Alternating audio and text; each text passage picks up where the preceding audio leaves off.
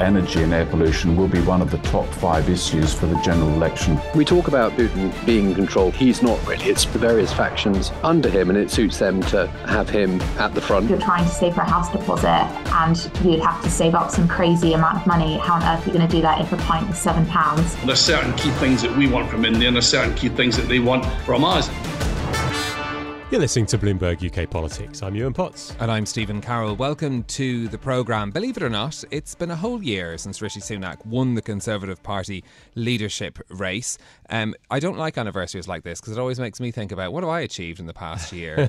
And I don't really think very much. I haven't learned anything. But your life wasn't as chaotic as UK politics was 12 months ago. Thank you for thinking that. Take that as something positive. I mean, when you think about it, at this point last year, by the time Rishi Sunak almost became Prime Minister technically from tomorrow, it really had been quite a couple of months. Yeah, 49 days, the premiership of Liz Truss. Goodness, that was a period, wasn't it? And of course, that disastrous mini-budget, virtually all of which was quite quickly reversed, and in some cases actually kind of they went in the other direction, particularly on certain tax rates. But I think since then, politics has been a lot more stable, hasn't it? I don't know would you say it's been boring? I mean, I think it's been boring in parts, hasn't it, compared to what we've got used to? Well, that's it. I mean, have we just been conditioned by everything that's happened in the past, I suppose, almost 10 years of British politics, and how many prime ministers they've been, and all of the chaos around Brexit, and, you know, Boris Johnson running government in a country the way the country's never seen before, and all of those changes, I feel like what we're perhaps returning to is ordinary politics. Yeah, I mean, it's been an incredibly unsettled period, isn't it? I think probably, you know, dating back to Brexit obviously is the key event, but that election in 2017 was really exceptional. The only one I can think of in the last few decades where seats went in both directions. Labour won a load of seats off the Tories and the Tories won a load of seats off Labour. And that never normally happens. Normally the tide goes in one direction. So it was a really weird election. And I think that must have been a sort of convulsion from Brexit. So it's a long period, isn't it, of unsettled political weather.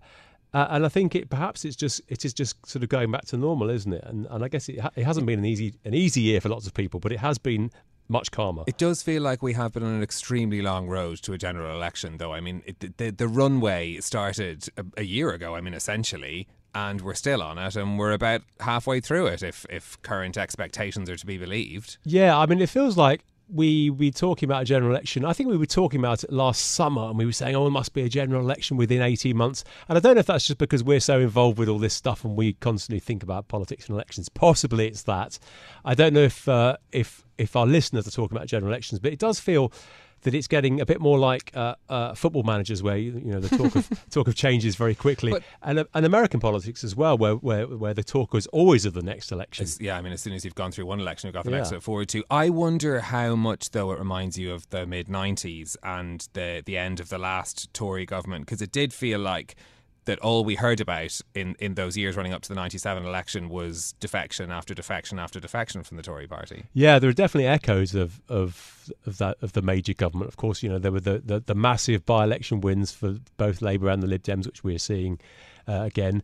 We haven't had too many defections yet, have we? And there were certainly defections back in the 90s. Yeah, and you're right. And there was talk about the election, the 97 election, coming quite a long way off. But I feel like the major government really kind of fell apart right at the beginning, didn't it? It was after Black Wednesday, which was quite early in the term. And then, of course, he had a very slim majority, which very quickly got whittled away. Yeah, and I mean, look, if you think about where the polling is now, it's not that different for the Conservative Party, bad as it was and bad as it sort of remains. I was looking at the YouGov polling about how well Rishi Sunak is doing as Prime Minister. Last year, 28% of people said he was doing well. Now it's 25%. Ouch. As opposed to those who thought he was doing badly. Last year it was 28%. Now it's 65%. Yeah, that's pretty nasty, isn't it? I mean, I think if one's to put an optimistic spin on this, you know, midterm governments are often miles behind in the polls. And of course, Margaret Thatcher, in I think all three of her terms, certainly at least two of them, for most of the time, the polling said she was highly unpopular, and she did go on to win 3 elections. Now, that's not my prediction that the Tories are going to go on to win the election, but I think we have to take midterm polls with a little bit of a pinch of salt. Yeah, indeed. Well, look, I mean, if we think about the economy, that was the main focus and what essentially brought Rishi Sunak to power a year ago, and things are looking a bit different now. Yeah, those 5 key priorities: to halve inflation from 10 to 5%. I think we'll see a big drop in inflation next month. That's because the big energy spike last year will drop out of the figures. So he looks like he could just about make the inflation target. Some of the other ones are looking a bit more tricky. Growing the economy, it hasn't grown a great deal over the past year. Making sure the national debt is falling, that seems to be rising so far. And NHS waiting lists, well, they have not fallen over this year. Of course, the government does point to the strike action from doctors and nurses. Well, if you move from thinking about the past and fast forward to today, the latest figures on jobs showing the number of people in work dropped in the 3 months to the end of August. In fact, because of a drop in the previous 3 months, it's actually now the longest run of job losses the UK has seen since the depths of the pandemic. Our Europe economist Anna Andrade is here with us for more. Anna, great to have you with us. What is the big picture emerging then from these latest figures on employment? Good morning. So this was the second release of the jobs market data. We had the first one coming last week, and that essentially confirmed that the jobs market is cooling, not only because wage pressures have clearly turned the corner, and that was evident in two different measures of pay growth, but also because the number of added jobs continued to fall. Now, what you had in this release was kind of a confirmation of that story. The jobs market is cooling, and that was it essentially. And there have been some quite big changes to the way that the ONS calculate these figures, hasn't there? Can you just explain what's going on with that? Yeah, so that kind of adds a layer of complexity to the whole issue. Essentially, the ONS has been struggling with a low response rate to the LFS, to the Labour Force Survey, for a while. This has been a structural problem. And it does seem that, they saw something in this month's release that, didn't meet their quality checks, and so they didn't publish an unemployment rate based on the LFS. So what they did essentially was use data from other sources, including the payroll data and also the claimant account, and essentially just provide a new picture for August based on that data. What happens, though, is that, that kind of the only takeaway we can take from today's data is that the unemployment rate held steady between July in the 3 months to July and the 3 months to August. But the big question that comes with this change in methodology is that we're a bit left in the dark until the pace at which the jobs market has been cooling over the past year, because the LFS had suggested to a very sharp cooling, and other data had pointed to kind of a slower pace of cooling. So that's still the big question. Okay, yes, that's a cool. Are we in the fridge or the freezer, I think, is the question we're asking. I was trying to explain this earlier, is that it's not quite apples to oranges, it's more sort of Granny Smiths to Golden Delicious that we're trying to compare the two sets of data. But thank you for explaining that. Yeah, another interesting thing actually, which I picked up on. So the data is compiled from a survey, isn't it? And this is, I think, just ask people if you got a job. Is that basically it? Well, it's actually quite surprising, because I think this is the same with the migration stats and lots of other numbers that we report. Are you from around here? Thanks, Stephen. I think it's slightly surprising that these numbers we sort of take as gospel are actually done on surveys, aren't they? And they're kind of projections, but we say that there are 1.1 million people. But actually they're estimates, aren't they? Yeah. But we hope they're accurate estimates. Yeah, they are accurate. And the ONS does have plans, because COVID even kind of made things worse because they had to stop face-to-face interviews. So the ONS is actually moving to a new survey that is conducted online, and that it's supposed to be, broader and more accurate. But that will only come next year. Now, you mentioned the pandemic. One of the big problems that politicians have been talking about a lot is this idea of the number of people who are, quote, economically inactive, or essentially not available to work, out of the workforce altogether. That number has been an awful lot higher since the pandemic. How big a problem is it? Well, it has been a big problem for the UK over the past year, but it's true that we've seen labour supply coming back, so inactivity decreasing recently, and that has been a big explanation of why the jobs market has cooled. So you not only had a decline in labour demand, but you also had an increase in labour supply, because there were more people coming back to the workforce, probably because of high inflation and high interest rates, and they were forced to come back. A lot of them were students, but the same problem still remains, that they were based on LFS data, and so we'll need to see what the ONS does to kind of tackle that uncertainty around the participation. And a separate report out from S&P Global says that UK businesses are more pessimistic than any point this year, and that's sort of leading to hiring freezes and staff cuts. What are you expecting from the labour market as we look ahead? Yeah, so based on the LFS data, which was the headline data until now, we kind of expected the jobs market to cool further. I mean, it would be kind of a slow grind. So we expected it had increased nearly 1 percentage point since the start of the year. And that's why I said that, the pace of cooling was very fast. But we had expected it to continue this trend until early next year. And we had expected it to reach 5%. And that's essentially the effect of, interest rates working. And you see that actually in today's PMI as well. You saw that in the employment. Employment is still kind of, pointing to a fall. So, there still seems, and we also know that only around half of the tightening done by the BOE so far has fed through the economy. So I think there's reason to think that, we're going to see a higher unemployment rate early next year. Yeah, because of course we're still talking about an unemployment rate, that's very low in historical context for the UK as well. And we do tend to fall into this trap of talking about, a hotter or a colder labour market. And essentially we're talking about whether the number of people that can find jobs or have jobs, and then we talk about vacancies, and the corollary of that would be unemployment rising further down the line, which is bad news, of course, for most people who are thinking about their own jobs. But all of this could be potentially good news for when we think about what the Bank of England does next.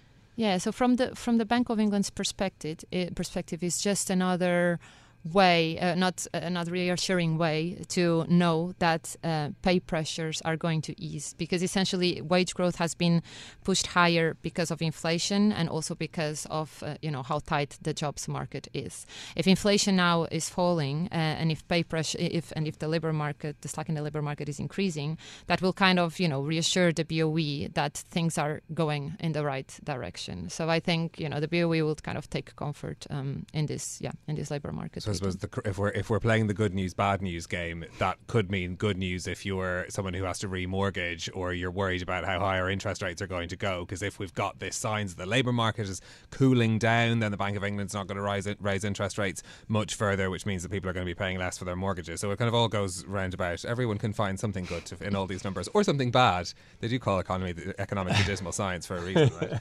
Yeah, this is the thing where the stock market jumps because unemployment has gone up because they think that the central bank is going to tighten less quickly. So this is all a lot of speculation, isn't it, about where we're going to go with interest rates. I want to ask you about some other up-to-date data which you got today with those PMIs, Purchasing Managers Index. Sounds very boring, doesn't it? But this is... I just think of someone who's holding like a really big bag of cash, who's buying things. I'm managing this purchase. Purchasing manager. I want to be a purchasing manager. It sounds very important, doesn't it? I don't purchase anything at work, apart from sandwiches.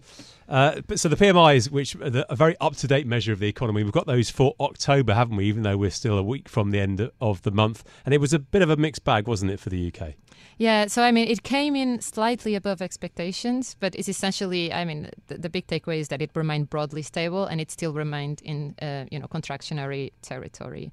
Now, if you take the PMI data at face value, and if you assume that it stays constant over the next following two months, then it actually, its historic relationship with GDP actually shows that we should be expecting a contraction in output of 0.2% in the last quarter of the year. So it kind of, gives us this idea that we are in the early stages of a recession. I would just make like two caveats around that. I think the jury's still out whether we're actually there or not, just because we've been here in the past. So around a year ago, the PMI was also in contractionary territory, and then the economy proved more resilient. There's just things that the PMI is not capturing. And the second, it's also that there's been some big revisions between the flash estimate, which is what we had today, and the final release. And there's been a big upward revision in the last month's data. So we'll have to wait for that. Yeah, we'd be talking about a possible recession, haven't we, for at least a year, and it hasn't happened yet. Yeah. I feel like we should get a sound effect now for every time someone mentions it. Yeah, we should do like a little sad clown noise, like wah, wah, wah. The other thing I think worth pointing out here is that we've had the PMIs today for France and Germany, and maybe I'm just trying to be British and optimistic, but they're even worse over there, aren't they? Yeah. I mean, I guess we'll need to see. I think our view has been that the UK is tipping into a recession while the Eurozone is proving more resilient. I mean, one thing that has different, and I mean, at least so far, but one thing that has different between the two economies is that the pace of cooling in the jobs market has just been much, stronger here in the UK. So, the PMI, as I said, it gives some indication of activity, but for instance, in the UK, it doesn't include construction or retail or government sector outputs. So, it's only one measure, and I would probably say that what happens with unemployment, and that's the big difference between the UK and the euro area, is probably more important of what will happen to the economy. Anna, we've been talking today about a year since Rishi Sunak was picked as the leader of the Conservative Party. Of course, the economy was very much a reason that brought him to that position. How is the situation now facing the UK economy compared to a year ago? I think on balance, it has been better than expected. Just 1 year ago, we thought we would be heading into a recession that would be energy driven. Then at the start of this year, there was a massive improvement in energy prices. So overall, and there's also the labor market also proved much resilient than what we were expecting. So overall, the economy has muddled through, and I guess we avoid a recession, and I guess that's the positive news. The other positive news is also that Prime Minister Rishi Sunak might be able to meet his his inflation goal. So we expect inflation to fall below 5% by the end of the year. So it's good. It's good news looking backwards. I think the problem is that things are about to get worse, and that will the time of it will be bad for someone that's seeking re-election. That's all going so well, and then all of it just pulled the rug out. Economists, we're going to end on a positive note. No, it's not happening.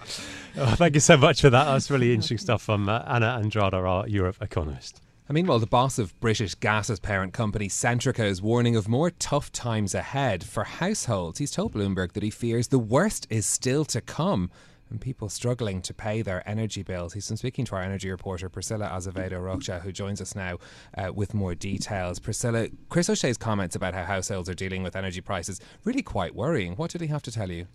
Hi, thank you for having me. So yes, his comments were quite worrying.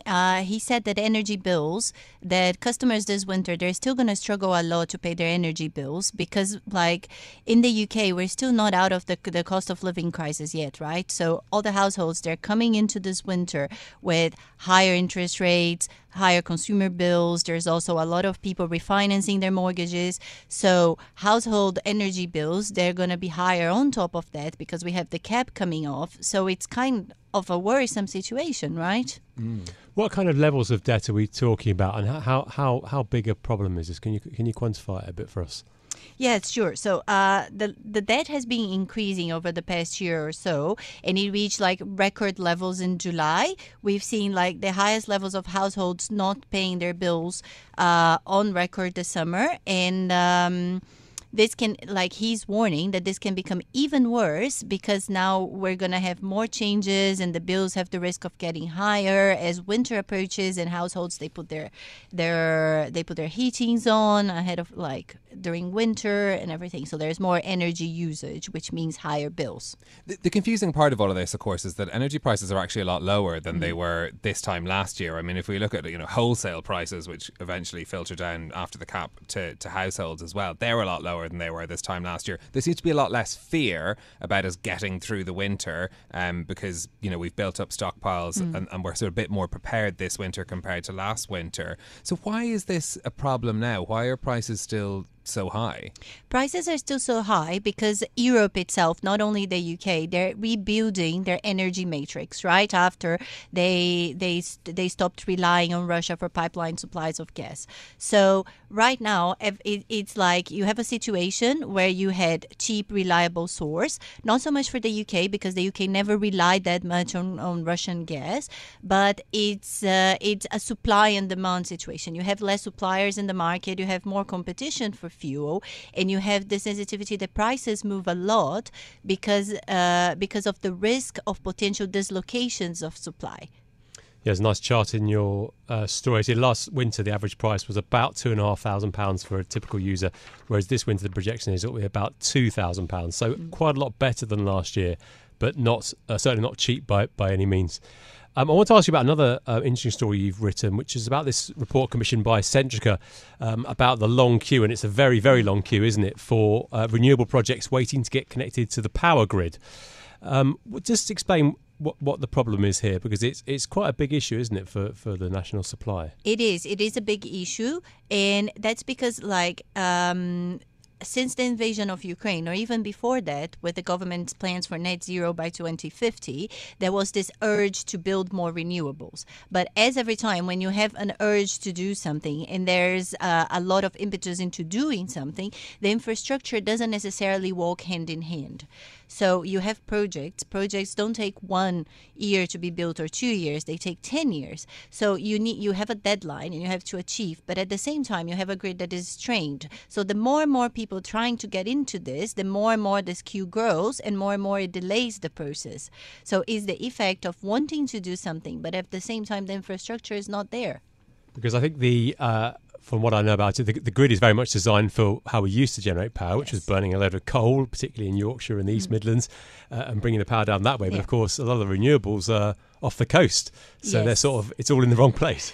your lines are in the wrong place to put them all together. What's the kind of bigger impact of that, though? Apart from the fact that these projects can't get online, surely it's going to make it more difficult to attract more investment. Yes, that's true. It will get more difficult to attract investment because investors, they want certainty, right? They want to get into a project and fund the project knowing that this project is going to be done. So that means that there's a lot of wasted capacity as well. So let's say this report is arguing there are some projects, they're ready to go, they're ready to be connected to the grid, but they can't. And they can't exactly because there are other ones in the queue ahead of them that got there first, but they're not as ready as they would be to provide electricity, if that makes any sense. Yeah, so this is a pretty big problem, isn't it? So we may have all these plans for renewables, the funding may be in place, the companies may be happy to do it, but if they can't get connected to the grid, then the whole thing's not going to happen. Yes, and that's exactly what Krizoshi was telling us. Like, there needs to be some change coming from the regulators on how they approach this. And I was going to ask you about that, actually. Ofgem are in charge of all of this. Are they trying to do anything about it? They said they will say something about it in November. So November 12 is the date that we're all looking forward to see what is going to be out of this, if there's going to be any changes in how the system works. So I think that was the intention with this report, right? To the head of the Ofgem's decision to say, look, the situation is not looking good. We as Centrica, we have those projects, we're ready to go, but it's delaying our connection to the system. What can you as government do to help us to speed up this thing, which is in the interest of everyone? This surely isn't just a problem in the UK as well. How are other countries dealing with the strains on the grid and trying to get these new renewable projects connected? Absolutely. It's not a problem in the UK. It's a problem all over the world because it's a matter of changing a system that you have in place for generations, for years, and even centuries in the case of the UK, into something new, right? So if you're starting from scratch, it might be easier. So you just build infrastructure. But in places like Germany, where they have been reliant on pipeline gas for a long time from Russia, they're facing similar problems because they need to rebuild the infrastructure. But I think regulation in the UK is very different from regulation in the EU, so they're addressing this in different ways. It's such an interesting thing to think about because there's been such a political push to try and get more money into this sector, and you sort of forget, if you're not thinking about it very carefully, about the architecture that has to come behind it and the big changes that have to be made. I mean, is there sort of any indication as to how quickly this problem could be fixed? There's no indication in terms of timing, but it can be fixed in terms of taking different approaches on who's ready to be connected to the grid, and it's a matter of engineering. If you think about it, you can't build a building in one day, right? It's something that requires a lot of planning, a lot of effort, and you want to achieve something, you need to maximize the resources you have at the moment, and perhaps change the processes that you have in place. They might not be fitted for change. And this is also controversial, isn't it, in a lot of places, because like building HS2, although thankfully not on that kind of scale of difficulty, putting power lines across the country is not popular, is it, in a lot of people's backyards? And of course, you can put them around the sea, but that's much more expensive, isn't it? So it is. There's also a problem of land usage, of not in my backyard, which are all very common things that we've seen throughout, like developing in the UK throughout the years. So you have this challenge because you have to deliver green renewable energy, but at the same time, you have to change the way things are settled, like they're set up to be. You have to change the engineering and how they look. Priscilla, you have some more reporting coming up on this story, which include a trip in a helicopter. Give us a sneak preview of what we can expect. Yes, that's right. So last Friday I went to Centrica's offshore gas field in Morecambe, and where they are working on developing a carbon capture system there as well, alongside gas exploration. So we're going to have a story on this explaining how it works, which will involve like a lot of color of this bumpy helicopter ride on a very, very wet Friday here in the UK. Was it cold? It was very cold. It was in the middle of the Irish Sea. Not the middle, like about 27 kilometers off the coast. But the rain was just a rain show. Oh, no. Nice views, though? Lovely views. and this was off the coast of Blackpool? Yes. And Blackpool is pretty cold at this time of year, never mind 20 miles off the coast. Yes, but it was a great experience. It's really nice to actually see how the work in engineering is actually being done and talk to the people working there. And they even said to me, look, it's October. Imagine how cold it gets here, like in December and January. Yeah, I bet. You timed your trip well.